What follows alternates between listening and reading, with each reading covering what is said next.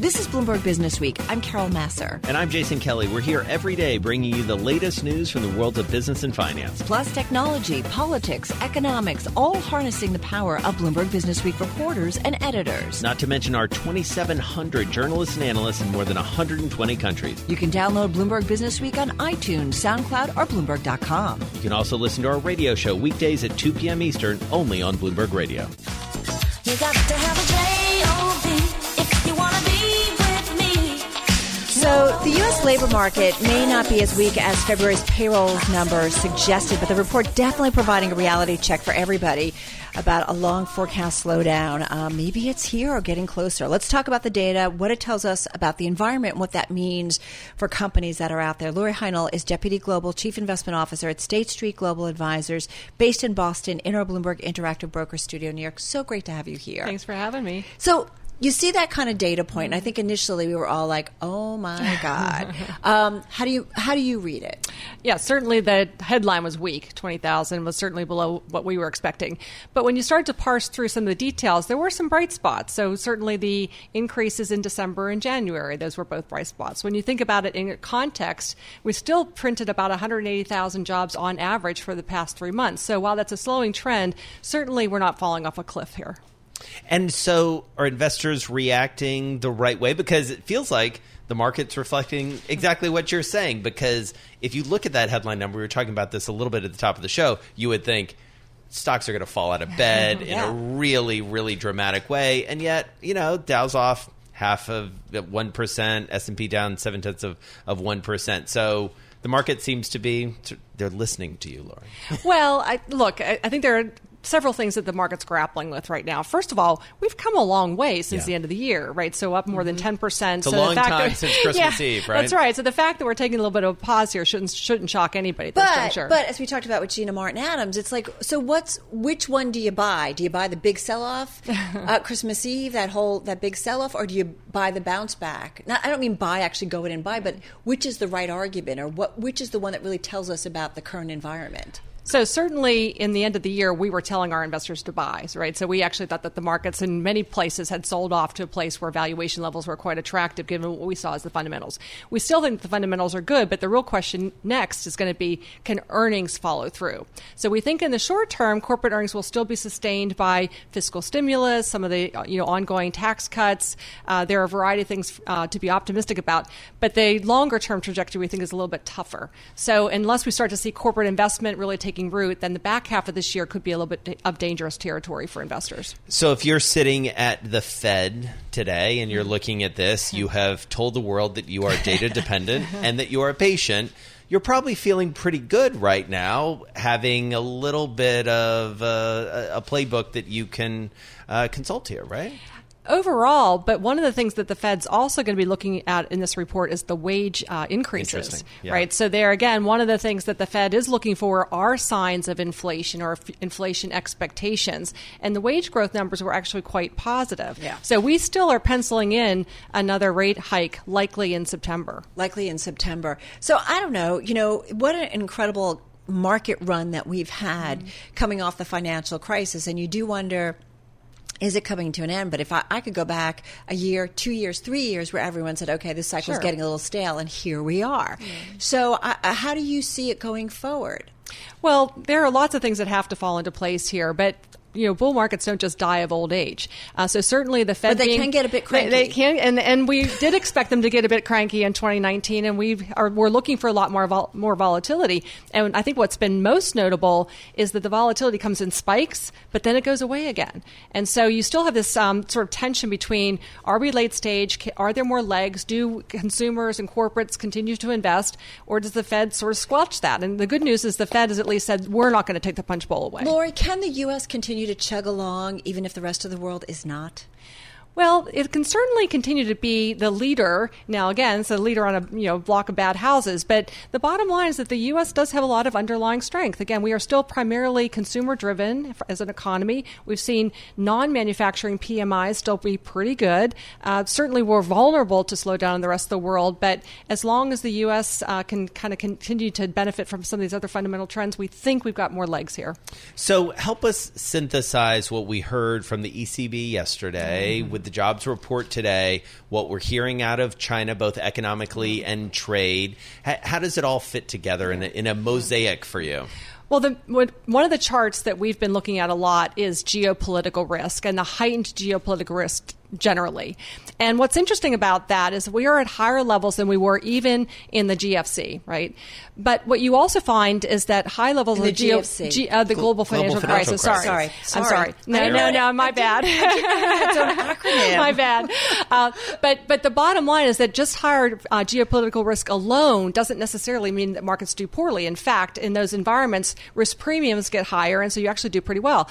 But the real risk here is how does that bleed into the real economy? And what we saw is that concerns about China-U.S. trade tensions bled into the Chinese economy. Yeah. So the fact of the matter is as we start to get some of these things dissipate and there's less risk that they derail the economy, we actually could be in a good place here. But I do wonder, because the market is so swift to react about these things, and we talk about this, about things working their ways through companies so much more quickly, whether it's through social media or activists, folks aren't given a long time for something to brew. And I do wonder, the central banks have shown that they're very quick to respond to market volatility. I mean, look at the 180 that we got from Jay Powell. So having said that, won't that in some way kind of provide a bottom potentially for the financial markets? For better or for worse, I'm not making a judgment here, but we've seen this story over and over. We have. And look, it's been about the Fed for years now, if you really think about it. And so once again, to your point, the idea that there might be another Fed put out there is actually part of what led to the rally in the early parts of this year. Right. And the fact that the Fed is going to let inflation perhaps run a little more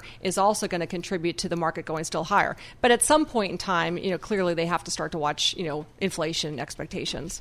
Lori Heinel, Deputy Global Chief Investment Officer up at SSGA, State Street Global Advisors, based in Boston, but here with us today in New York. Always good to catch up with you.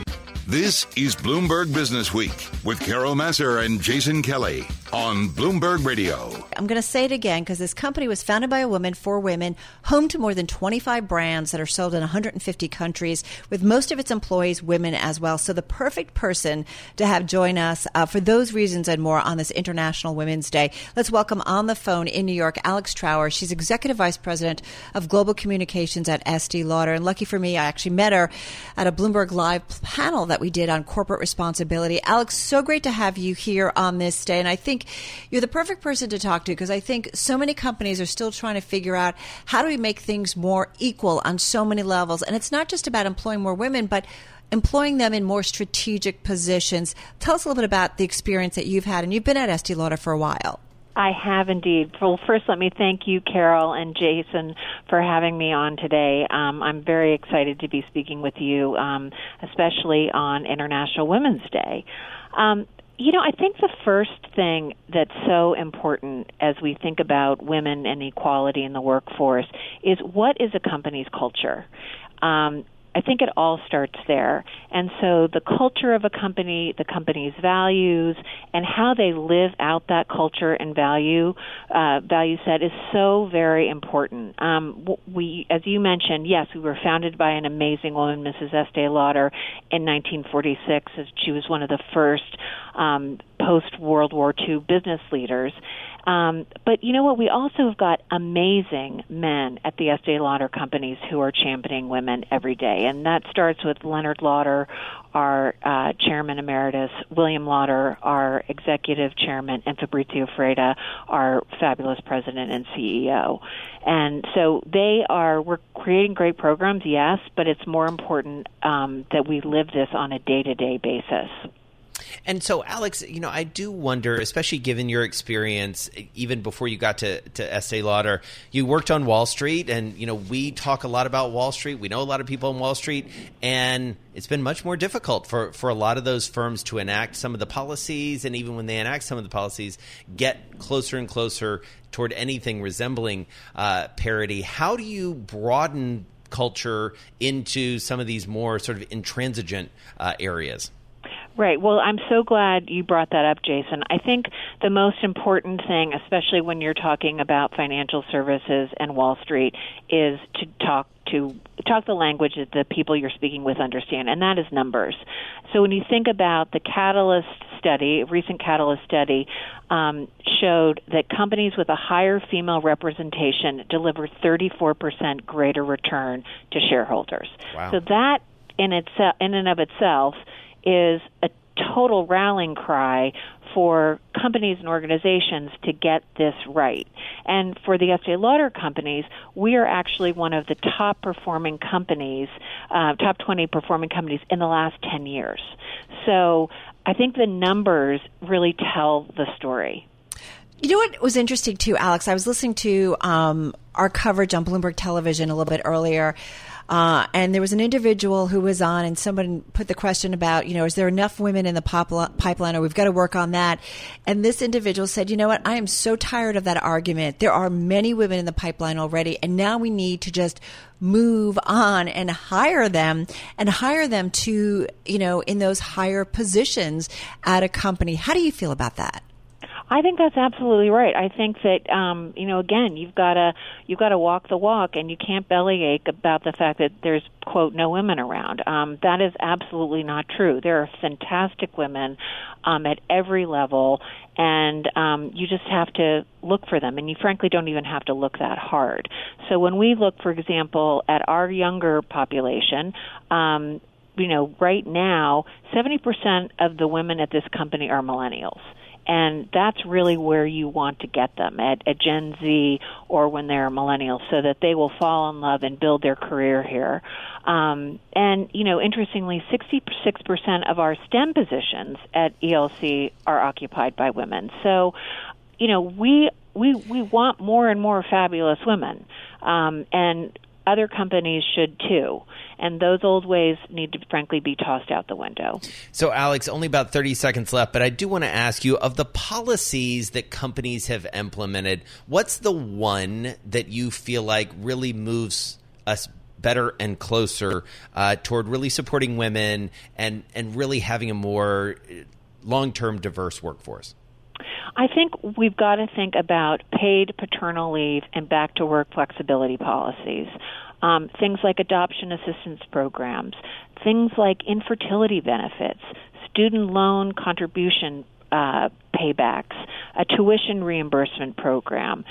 And we've got to just continue to create the programs and the culture and, frankly, the work arrangements that are going to attract and retain your very best women. And I've got an amazing team, predominantly made up of women. And if anyone's listening to this and they'd like to apply to Estée Lauder, please get in touch with me, men or women. But, we're very flexible here, and we want to make it an easy place for people to do their best work and to have families. Alex, so great to catch up with you. Thank you so much. Alex Trower, she's Executive Vice President of Global Communications over at Estée Lauder, on the phone in New York. Yummy, yummy, yummy, I got love in my tummy that your love can satisfy. Oh my God, it is Kate Krader time. She is our fabulous food editor. We got so excited when we read our rundown this morning because we already got a chance to talk to Kate this week for our weekend show. Highly recommend that you watch our weekend show this week and listen to it on Bloomberg Radio because there's even more Kate Krader there. We got her back because this section is basically in pursuit, and it's a Kate Krader takeover. I love it. I think you thought I was going to bring some Mortadella sandwiches today, so we're a little disappointed about that, but they're coming. Okay. I promise. Promise. Well, let's start there. Yeah. Mortadella. That was my favorite story by far. I was tweeting about it like crazy because you do such a nice job of reminding us what mortadella is. First off, don't call it bologna. Don't call it bologna, even though it's from Bologna. Yeah. What is mortadella? Remind us what it is. Mortadella is one of the great cured meats in this world, and as you said, Jason, it comes from Bologna, and it's sort of like it's crushed meat together. What makes it really luxurious is it's studded with fat, and you've seen it, and you might have avoided it on a deli platter, especially if it's got some ugly olives in it, but if you take a bite, especially of a well-made one, it melts in your mouth. It's got peppercorns in it, often pistachios, and it's a gorgeous, gorgeous piece of meat. There's even a do-it-yourself sort of recipe situation. You don't get that in Pursuits very often. Well, you know what? Actually, I keep talking about bringing a mortadella sandwich, but you can make one yourself. All you need is a thick slice. Touché, Kate Krader. Thank you, Carol. You're welcome. You want to buy. You want to be able to cut like thick slices of mortadella and pan fry it, and then put it in soft white bread. And it's glorious. It's really great. And they have it at a place called Katana Kitten in the West Village in New York. All right. So I really liked that story. I was Can less I just enthusiastic. Say, though, even the Uber chef, David Chang, is using it? David Chang. Yeah. Oh, my gosh. Yes. Thank you. He You're welcome. has a new place in Columbus Circle, Bang Bar, and people stand online. They run out. They often run out by 1 o'clock. We'll have to do that. Well, Yeah. let's talk. It's like rotates on a rotisserie, and they baste it with lard. So, of course, it's going to be... And then you have a heart attack? And then you have a heart attack, but not before you finish your sandwich. There you go. All right. So I was very excited about that. I was less excited, but apparently others, including the editor, Joel Weber, the editor of the magazine, were very excited about this other piece related to essentially canned fish. Yes, it's kind I'm of underselling it. It's thank you. It's the redemption. It's the redemption of canned fish. It's another food that millennials have been killing. You know, it's gone. Sales of it have gone down over 40% in the last 3 decades. But now there are really cool new versions of it. Like, so maybe boring white tuna fish is not what everybody wants. But there are these really beautiful, well-decorated cans that are coming from around the world. Most of them are awesome, especially if they're coming from the Mediterranean, because they preserve the fish almost as soon as they catch it. Right. Put it in really good olive oil or a mustard sauce. Some of the more tricky ones, like if you get one from China and it's in black bean sauce, be prepared to see a really gross-looking, peel open the can and it's black. And it smells funky because it's preserved. So that might not be your starter canned fish. But it's safe, everybody. It's safe. It's not. It's safe. But what did Joel Weber say when you were showing Joel him Weber, this? Our editor. I maintain that Joel Weber said this is the best story that Businessweek has ever done. He has since qualified it and said the best story that Pursuits has ever done. We called him on it when he was on, and he's know. like, well. I did love it. That's still pretty good, though. It is. I mean, it's a big thing. And it's also, when you get the magazine, you'll see it's a really beautiful picture. It looks like a Wayne Thiebaud is painting of cakes. beautiful. And they really do come from all over the world. There's like cool products from Eastern Europe, and it's a great way to see the way people eat around the world, and cheap. Like, they cost like $5 a can. And it's protein. And it's protein. That's the thing in Japan, actually. It's become really trendy because people in Japan have only recently come to high-protein diets, and so they are sort of loving them, and they're also good for emergencies. Like, they're stockpiling them, and they're a really good quality fish, too. So, all right, let's talk about the cover or the opener to Pursuits, and this is about chefs who are doing more than cooking. That's right.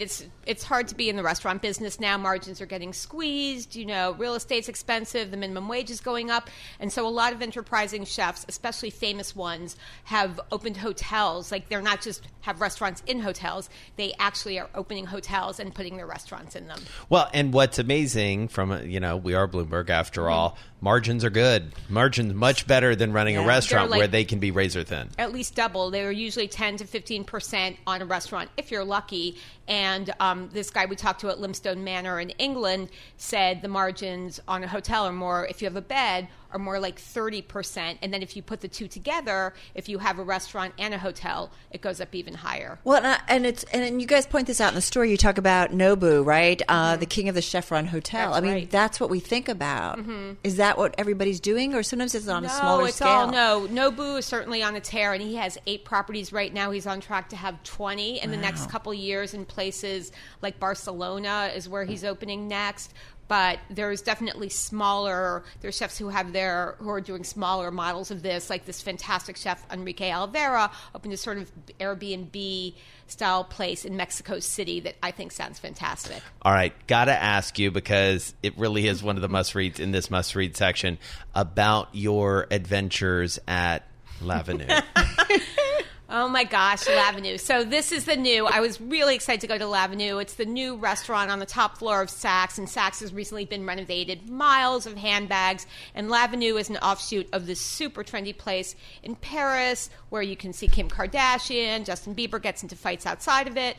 And so there have been bold-faced names there. Michael Cohen has been spotted there, but the food was kind of a mess. It's very French. There are no salads, no burgers. Like, you're supposed to slice anyone. If you've even had one bite of smoked salmon, you know that experts like to slice it thin. Yeah. There they make it like Lego, like pieces of giant Lego, and then they serve it with bellinis, and you can make it into a slider if you want, but that's ridiculous. So, well, and as you point out, just very quickly, 20 seconds, they're not serving lunch yet. Yeah. They're not serving lunch. Like, you have all these handbags, you've invested in all these handbags on the ground floor. That's what it's all about. And you're hungry. And you're hungry, and you're shopping, and you need to eat, and then you're locked out of L'Avenue. And good luck if you can find it. Good luck if you can find it is another good Just follow the chunks of Exactly.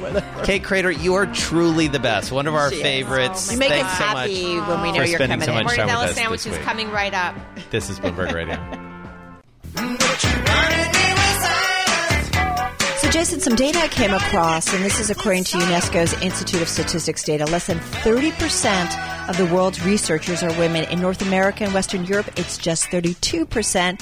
And Asia, Central Asia apparently has the best stats. They've got an average of about 48%. Let's talk about women in STEM. We're talking about science, technology, engineering, and math. Rashi Khurana is Director of Engineering at the online stock photography company Shutterstock. We all know them well. And she joins us in our Bloomberg Interactive Brokers studio here in New York on International Women's Day. Nice to have you here. Welcome. Hello. Nice to have you here.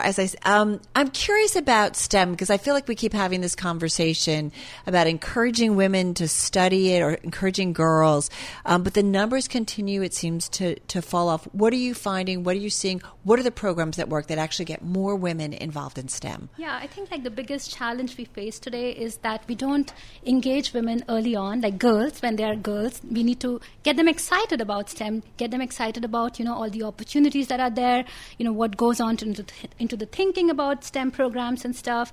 If you get them excited, they won't drop off very soon. The other thing is the gender roles we play to girls. Is but girls are sometimes excited early on, and then as they get older, they drift off.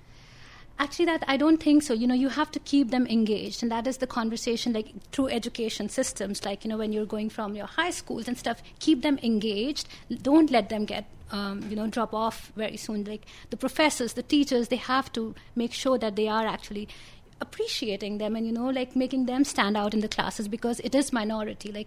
When I went to my undergrad, I was 6 out of 60, 6 girls and 60 students class, right? Right. So your professors have to pay attention to you and make sure that you don't feel left out. You don't feel the one person out of 60 and, so it's the keeping them engaged and keeping them hooked up. And so once you do achieve a stature, as you have at your company, how do you sort of shift a company's culture or create a culture in a smaller company where it's just a given, that it doesn't feel like you have to work harder or it doesn't feel abnormal to have more women represented in a certain group or, across an entire company? Yeah, I think the biggest challenge is because you become such a minority, you feel how do you struggle to make a point, you struggle to make your room or a space on the table, even like they say it. So I think what is most important is to be yourself and continue to be yourself. Don't try to be the man in the room, be the woman.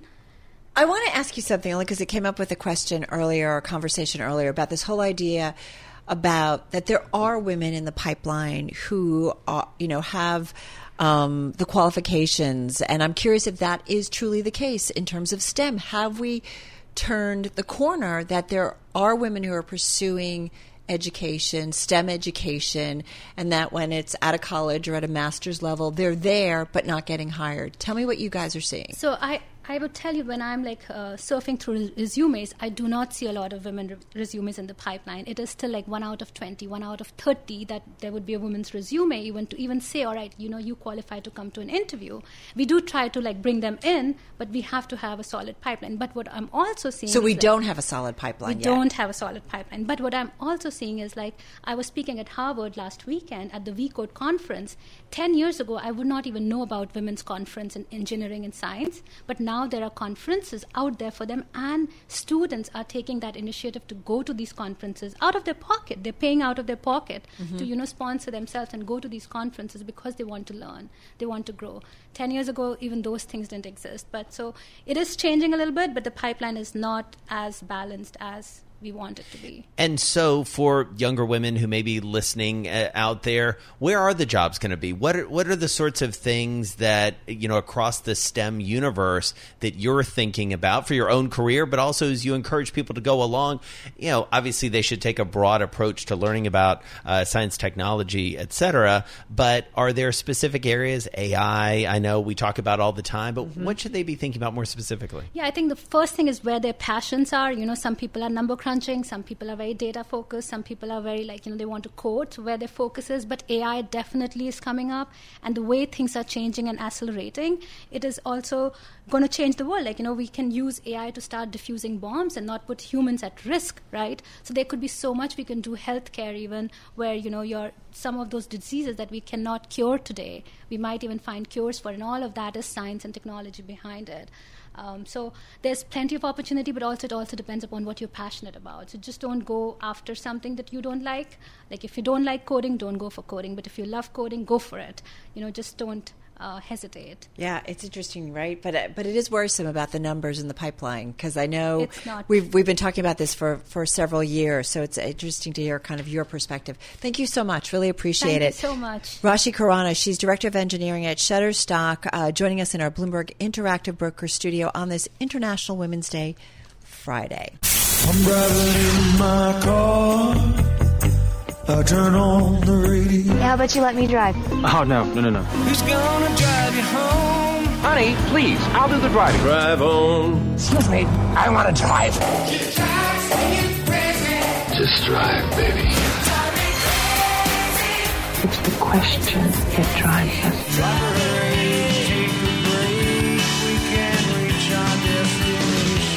This is the Drive to the Close That funky music will drive us till the dawn. on Bloomberg Radio.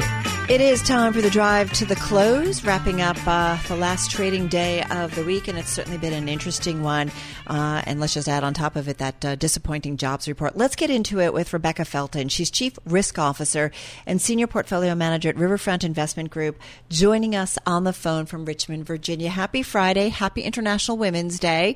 But not Happy Jobs Day. Although I am noticing as we get closer to the closing bell, stocks actually taking a leg up, and that's often seen as a positive sign on a overall down day to see some upward momentum into the close. How do you read today's trade? How do you read this week's trade? Well, we believe that investors are looking for reasons to be, nervous. We are cautiously optimistic. Certainly the job number this morning was a surprise, but let's not forget last month's job number surprised to the upside, coming in over 300,000. And, of course, underemployment trends are improving, and we still have historically one of the lowest unemployment rates we've had in a long time. So I do think that the slower global growth, the slower earnings growth here in the U.S., all of those are cause for investors to be a little anxious. Well, and Rebecca, it also seems, and I believe you agree, that part of this skittishness owes to what we heard in Europe this week. We were talking earlier in the show about how, even the president's chief economic advisor, Larry Kudlow, was talking about the ECB and what it said yesterday as, something that's on his mind. What do we make of that as global investors? Well, their announcement yesterday had been expected. I think what was unexpected was the magnitude of the stimulus, as well as the fact that they would keep rates steady for the rest of the year. We have been underweight developed international, most specifically Europe. And on the flip side of that, we've been looking for signs of improvement, right? And this signals that maybe growth is slower than even we would expect. But you do have some early signs of improvement in terms of data. Some of the retail sales data has come in better. The service PMI is above 50. So we're actually looking for opportunities potentially to narrow that underweight as we move forward.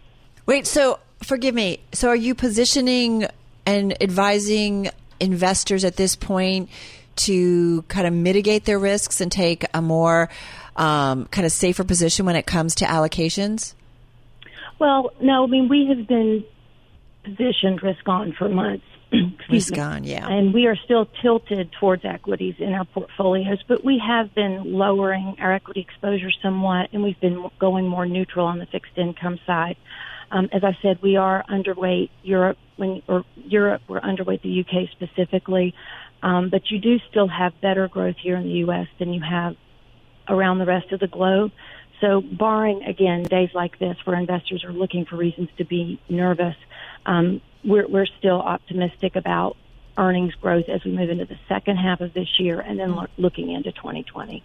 And how much do you worry about trade at this point? I feel like we get mixed signals when we talk to investors about how much that's playing into their list of worries as we go through the rest of 2019. Well, certainly it behooves both sides to come to some sort of resolution because we see how nervous the markets are globally about this situation. And we also know that China needs to stimulate their economic growth. They came out earlier this week and lowered their GDP target range to a 6.5% level, but they're also working towards some internal stimulus with, for example, a reduction in their value-added tax for manufacturing companies, and they're boosting lending to small businesses. So I think that they do realize that they need to stimulate growth internally, and certainly if you look at Japan, they are dependent on trade with China as well. So it behooves all of us for that to work out. Our Dave Wilson was playing a song earlier and talking about charts and just talking about the market environment and reminding us that, here we are on our 10-year anniversary or coming up on it in terms of the bull market. Quite a run. I don't know. How do you assess where we've come so far and kind of what happens from here? Because I think there's, we talked earlier too on our program, go back over the last couple of years, and we all kept thinking, okay, now it's going to come to an end, and here we are. Well, certainly, lightning can strike out of a clear blue sky, but you have to look at the underlying economic data and the earnings growth data. We're just not seeing signs of a recession anytime soon. So it could be a slow grind here, and it might not feel as much fun as, say, some of the years past. Certainly not as much fun as even the last few weeks leading, up to this. But we're still optimistic about U.S. markets.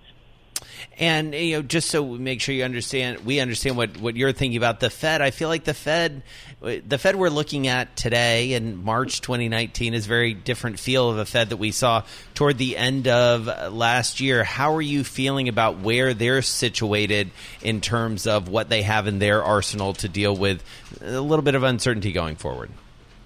Well, I think that certainly the market action in December was reason for everyone to pause.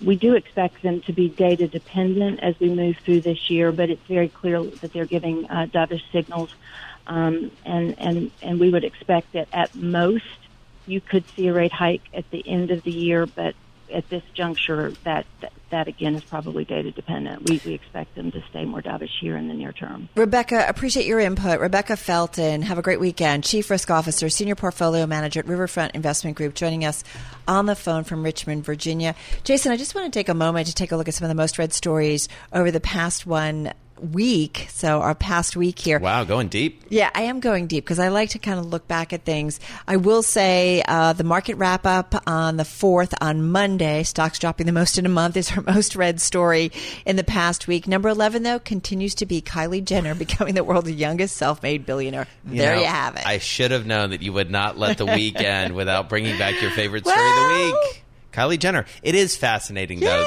Youngest self-made billionaire coming in 21 years of age. Not exactly I self-made. believe. Mom helped a little bit in kind of getting the Jenner, the Kardashian name out there. Yes, true. But in terms of leveraging social media, I think you had brought that up earlier in the week as well. Mm-hmm. You know, no one has done it quite successfully as that family has. And, you know, Kylie Jenner there leading the way, as you say, one of the maybe for you and I dozen do or so. videos online, maybe. Yeah, we do maybe. videos We do that. online. We do that. Maybe we should have a podcast. Oh, wait, we do that as well. Maybe we have a weekly TV show. All right. Do that. We Check. are well on our way to being billionaires. Then thank you so much for all your help on that. If only I could tweet like you. If only. Thanks for listening to Bloomberg Business Week. You can subscribe to the podcast on iTunes, SoundCloud, or Bloomberg.com. You can also listen to our radio show every weekday at 2 p.m. Eastern, only on Bloomberg Radio.